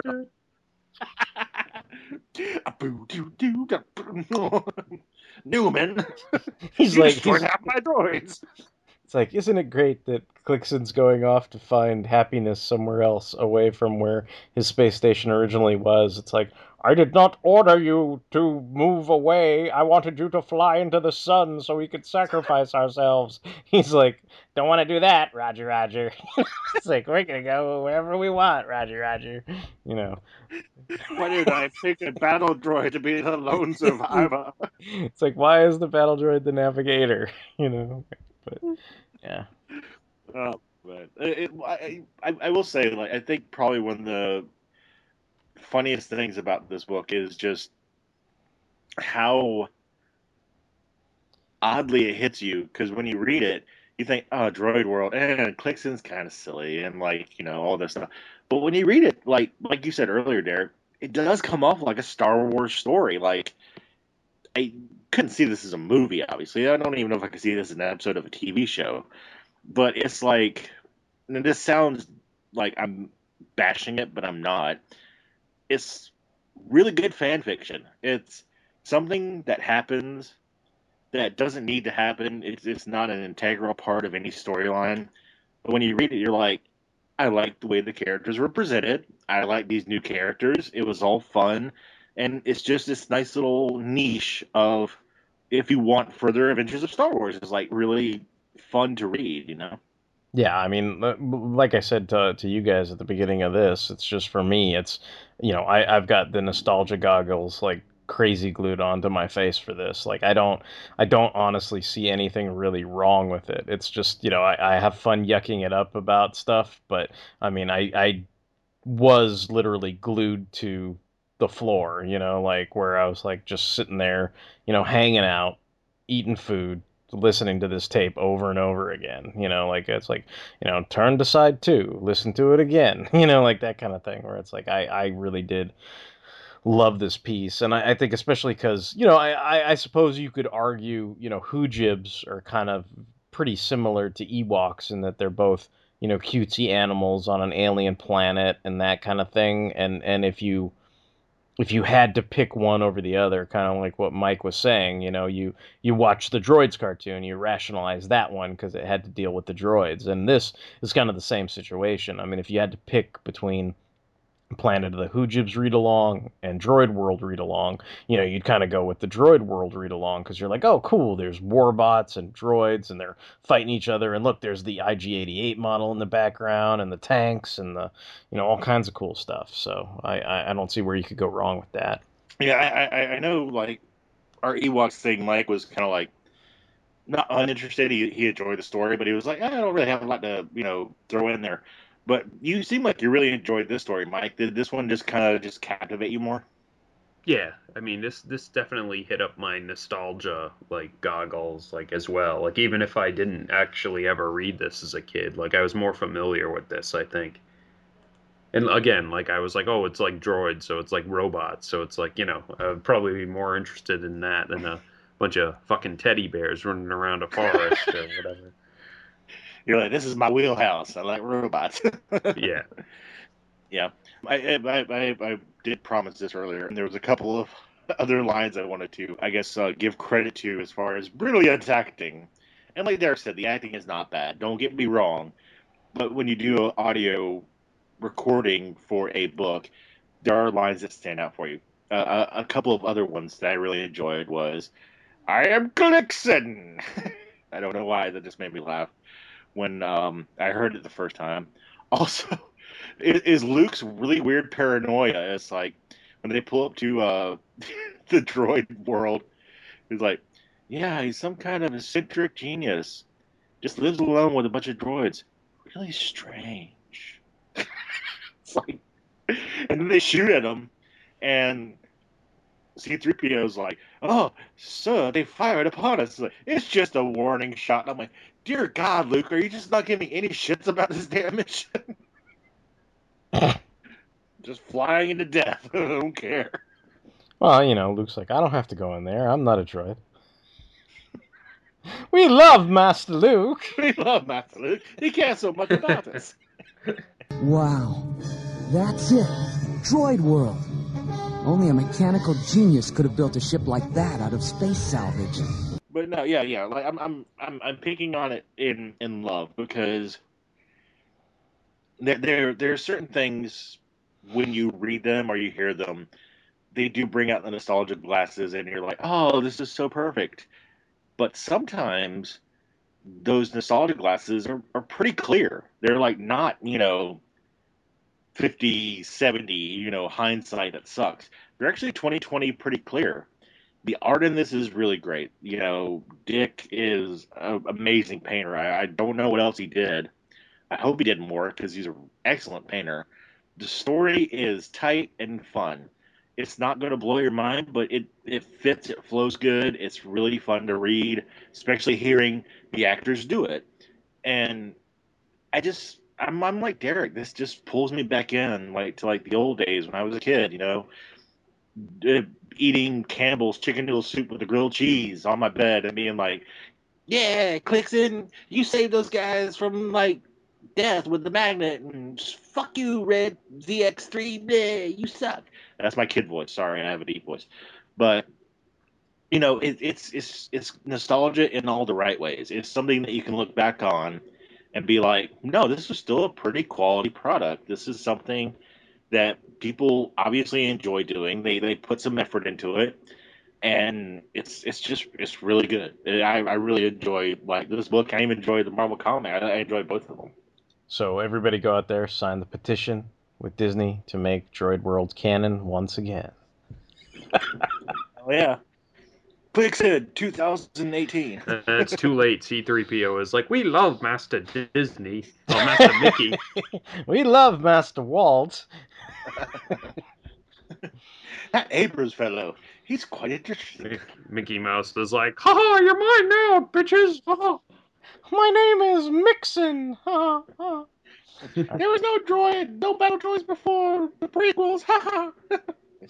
All right. Well, I mean, I guess that pretty much wraps up our comments on Droid World. So we, like I said, I just wanted to cover some things, and all of us sort of wanted to cover some stuff that we were, we had fond memories of, and we're excited to talk about in regards to Star Wars. And these were some of the pieces we settled on that we were able to, vocalize about and share with you guys. So if you haven't checked out any of these things, I mean, I don't know that I can say you will have the same sense of nostalgia that we had if you've never checked out Droid World before. But, it's fun. I mean, it's a cool piece. Like we were saying, the art is good. The voice acting is fun. So, I mean, I would definitely, check it out if you haven't. I'm not saying that you can go on YouTube and spend 12 fucking minutes to get some good enjoyment, but you could probably go on YouTube and spend 12 minutes listening to a good story.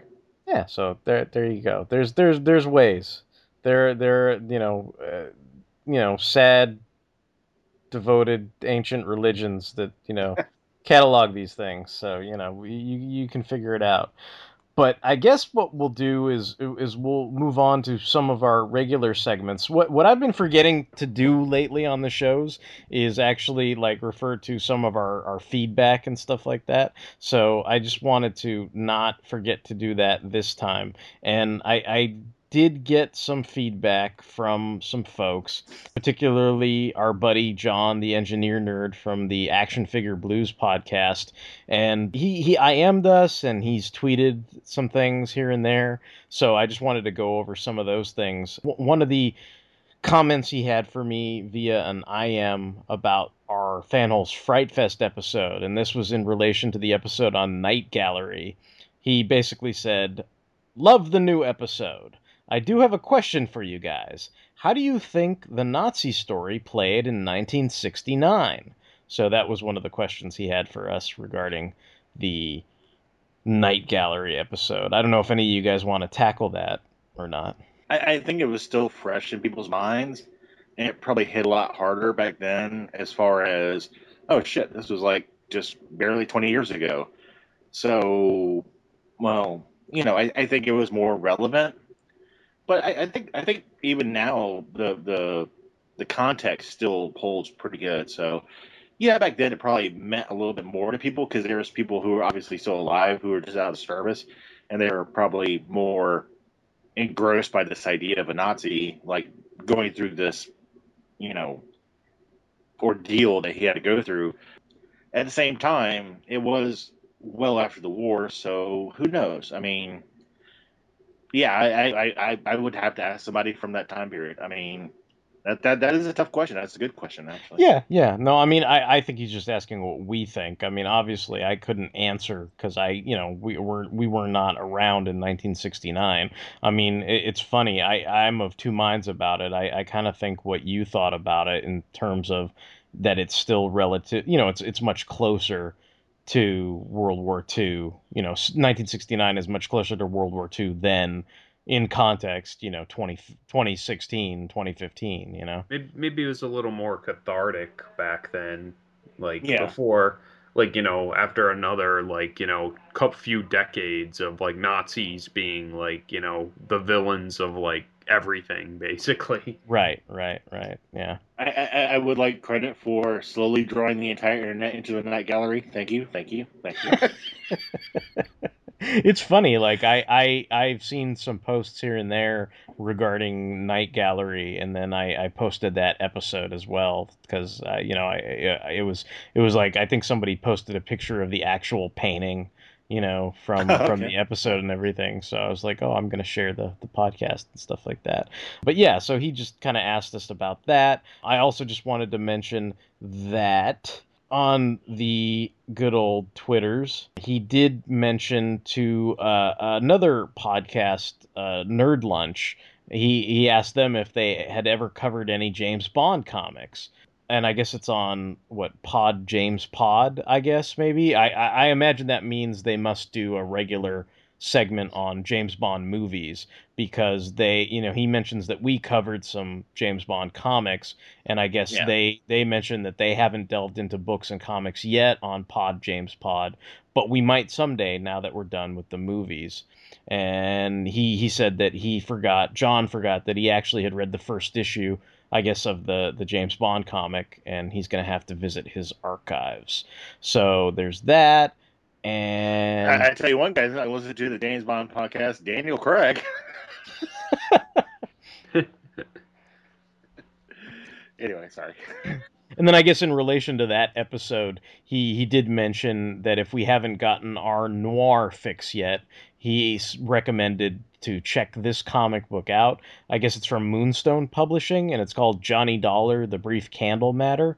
So I'd never heard of it. I still don't kind of know what it's about exactly. I mean, he posted a link to the Amazon description and everything. So I actually think I may check that out because he's given a recommendation, and maybe, in the next podcast I can tell him what I think of it or whatever. But he gave that recommendation and stuff.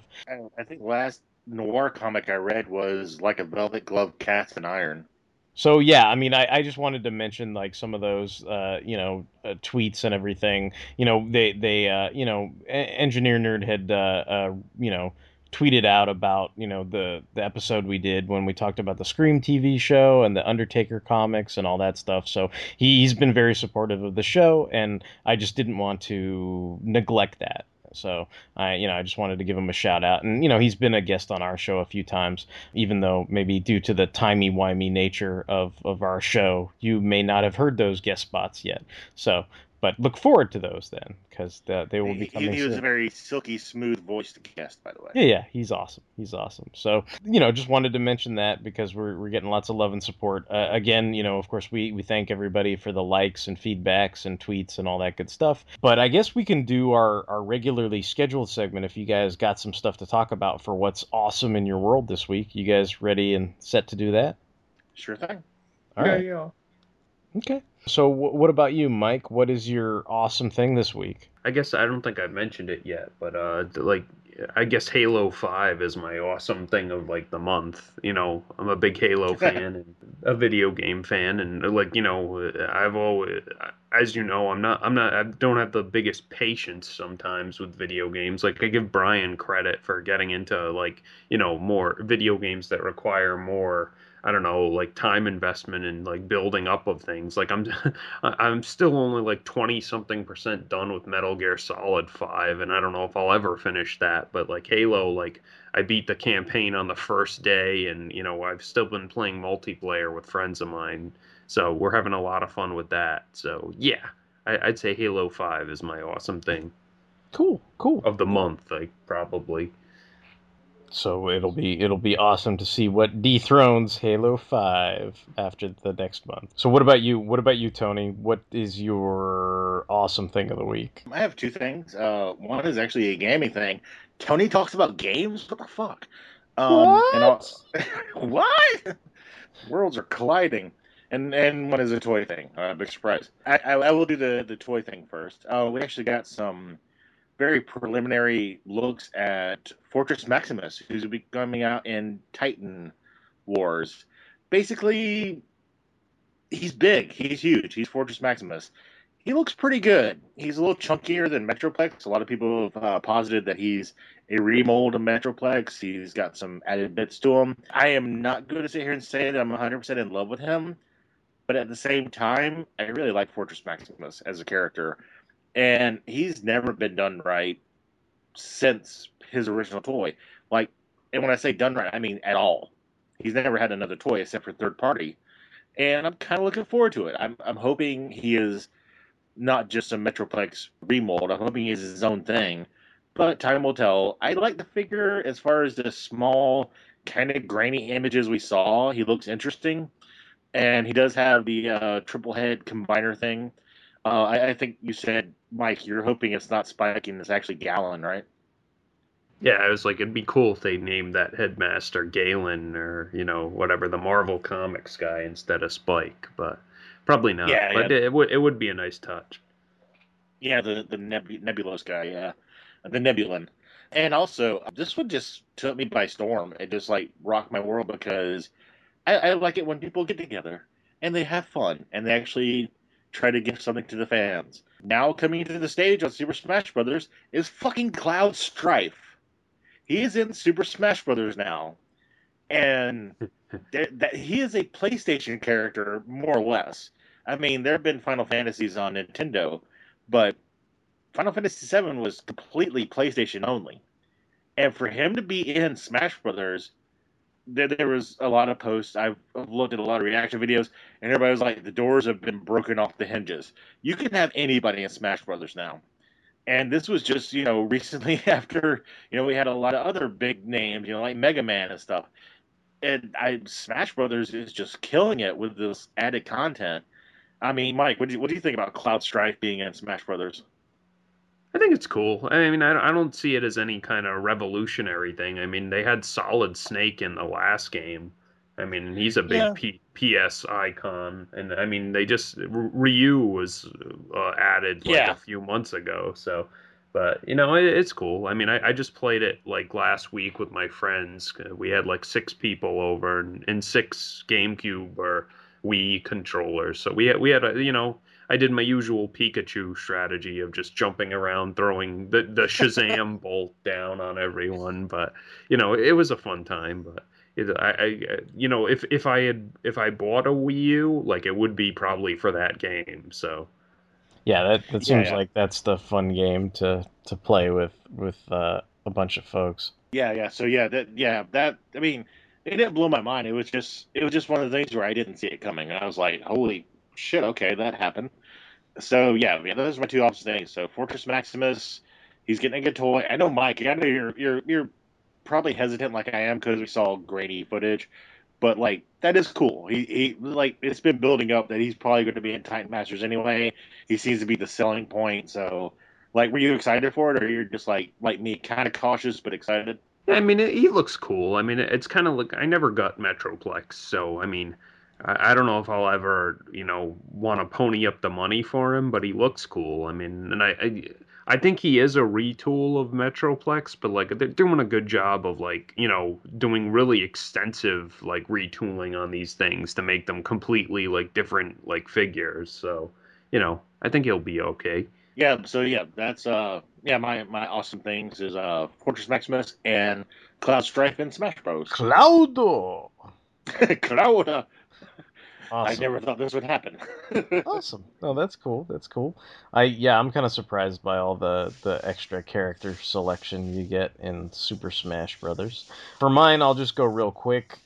This last week, I got in the mail Trideron from the SH Figure Arts, and that's the car of Kamen Rider Drive. It's not a cheap SH Figure Arts by any means, but it's a web exclusive. It was something that I had my eye on. I wasn't sure if I was going to pull the trigger on it or not, but I did. It's cool. I mean, it's a fun. I mean, basically, it's a it's kind of a car for, I guess you'd say, 5.5, 6-inch scale, figure arts figures. My intention was to get the SH Figure Arts for Kamen Rider Drive with the car, like to get them shipped at the same time, but I guess they ran out of that figure when I made the order for the car, so right now I just have the car, but it is very cool. Gaim's got a new ride. Yeah, exactly. It's a cool car. You can put in AAA batteries, and the headlights come on, and the taillights come on. So it's got the little, the brake lights and the headlights as well. And it's pretty weighty. I imagine there's some metal or die cast involved in the construction, although the majority of it is probably really nice plastic. And you can actually transform it, I guess. I didn't really try to mess around with it too much, but you know how on the show, Tony, he can like make that sort of like flying pod, and I guess the other bikes connect to it or whatever, like that kind of thing. Yeah. So you can kind of sort of take away pieces of the car and create that. Does he do the grapple mode too? I think so, because there are like all these extra parts that you can connect to the car and stuff like that. So you can definitely transform the car. And then the other thing I thought was kind of neat is he seems to come with a number of additional belt buckle pieces for the belt, so Belto-san, can. Oh, okay. He basically he's got a bunch of. Or is it the tire Kokon? Well, yeah, it's like he can have a bunch of different expressions, so I think you can put those on the okay. belt, or you can put those on the windshield or screen or whatever, so he's got like the the happy face and the I don't know, well, basically all these different the red face and the blushy face, like whatever you want to call it, like those kind of faces and stuff like that. Luckily, I don't think there were any decals that I had to apply. So on that sense, I was always scared of decals, so I didn't really have to worry about that. It is, pretty collector friendly. I took it out of the box once, messed around with it a little bit, put in the batteries, and I put it back in the box, and it's gonna sit in the box for a while until maybe I get the drive figure and decide to take some pictures with it. But it's cool. It's expensive, but it was cool. I was glad. I will definitely say, like, me and you have been talking about this for like months, because like you said, you're waiting to pull the trigger, and I'm not saying I influenced you, but I was like, that Trideron is pretty cool, and you're like, yeah, I know, shut up. Yeah. Well, it's like one of those things though, where it's like it's a web exclusive, and it's like that, the Hulkbuster Iron Man level of expensive, type thing. So you're just kind of like, oh, do I really need this? And it's like, no, I don't, but it's cool, so fuck it, So, I grabbed it, and I'm happy I did. I mean, it does. Oh, yeah. It is a cool looking car. So. Yeah, it definitely, like, when I saw it, I was like, damn, that's nice. All right, so I mean, I guess that pretty much wraps up Awesome Thing of the Week. This is our second installment of Star Wars Month here on the Fanholes podcast. Our goal is to have a month-long Star Wars content for everybody.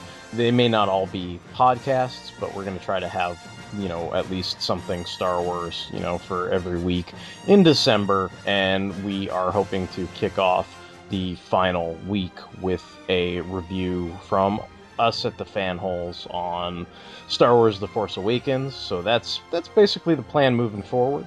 So that's kind of where we're headed towards in terms of this month. So we hope you've enjoyed the coverage so far. I know we talked about the Dark Horse series, The Star Wars, and now we've talked about Droid World and Shadows of Endor. And then we'll have some other special comic book type stuff for you next week.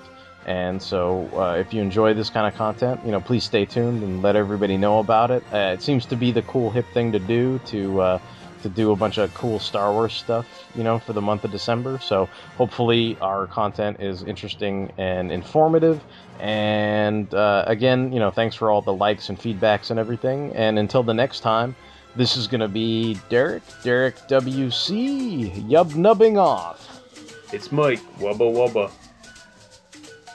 This is Tony. What other podcast talks about Ewoks and droids? Come on.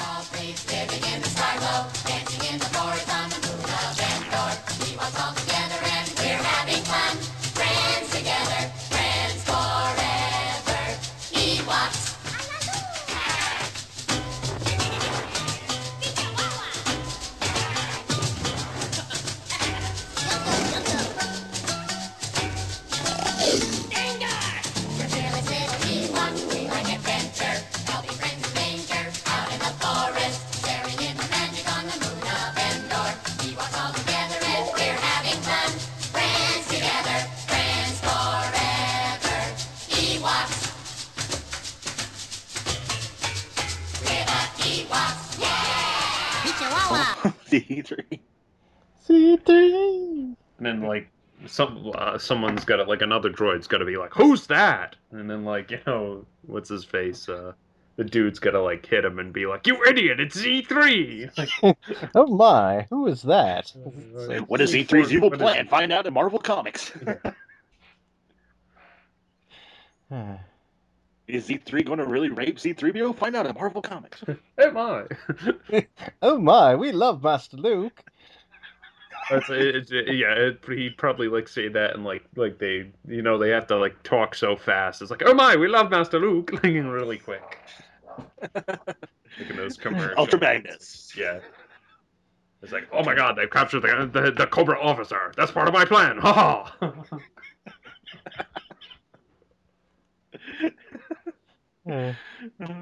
How will we get out of this without you? I guess we're doomed. I was going through all those old commercials like a couple weeks ago because I was trying to find Transformers ones. I'm still trying to put that together. So that's all fresh in my mind. I know. That's what you've been exposing yourself to the last couple days. Yeah, I saw the Dudicus one that you put up on Bot Talk, yeah. I love how in those first like early G.I. Joe ones, like Destro has like a high-pitched voice and Cobra Commander has like a low voice. Cobra Commander, what are we gonna do? Well, Destro. He's like, I will attack the G.I. Joes. And Cobra Commander's like, of course, Destro.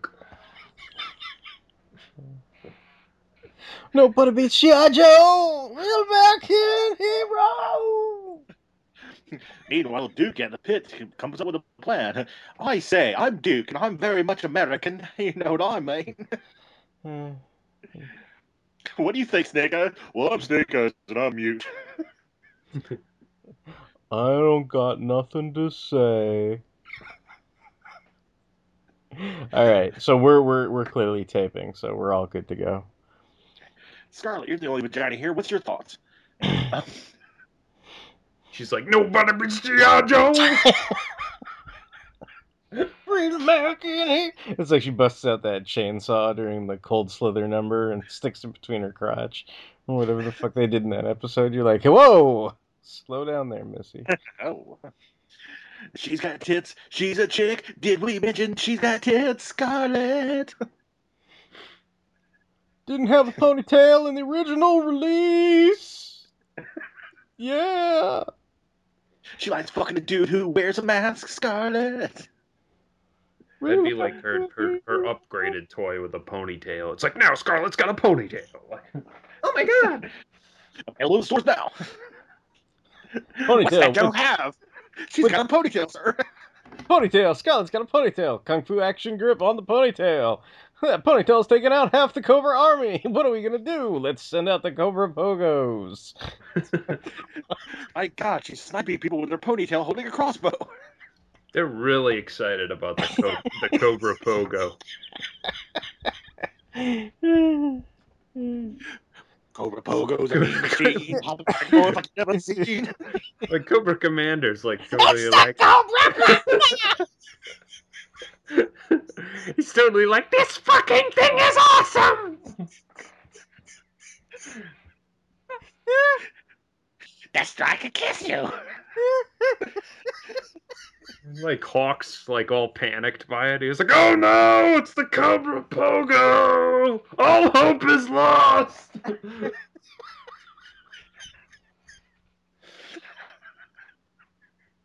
Just like Pogo's just flying everywhere.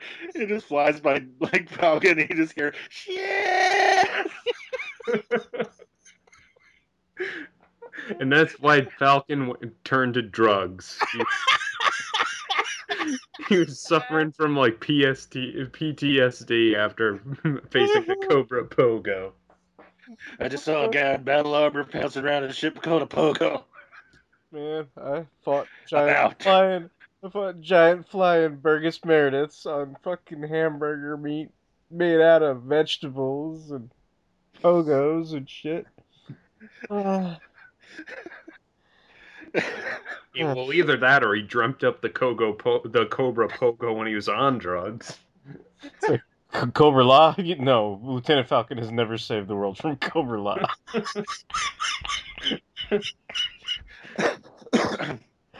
Cobra Commander just like tooling around, bouncing. That's a good trick.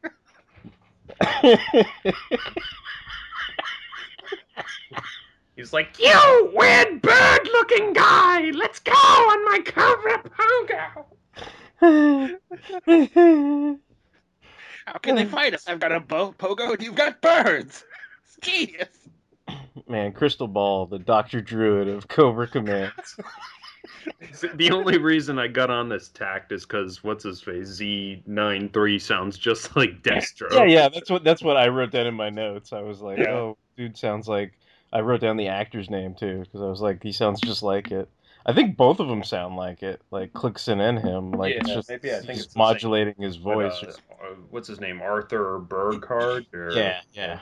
That's what my speculation was as well. So, secret brothers.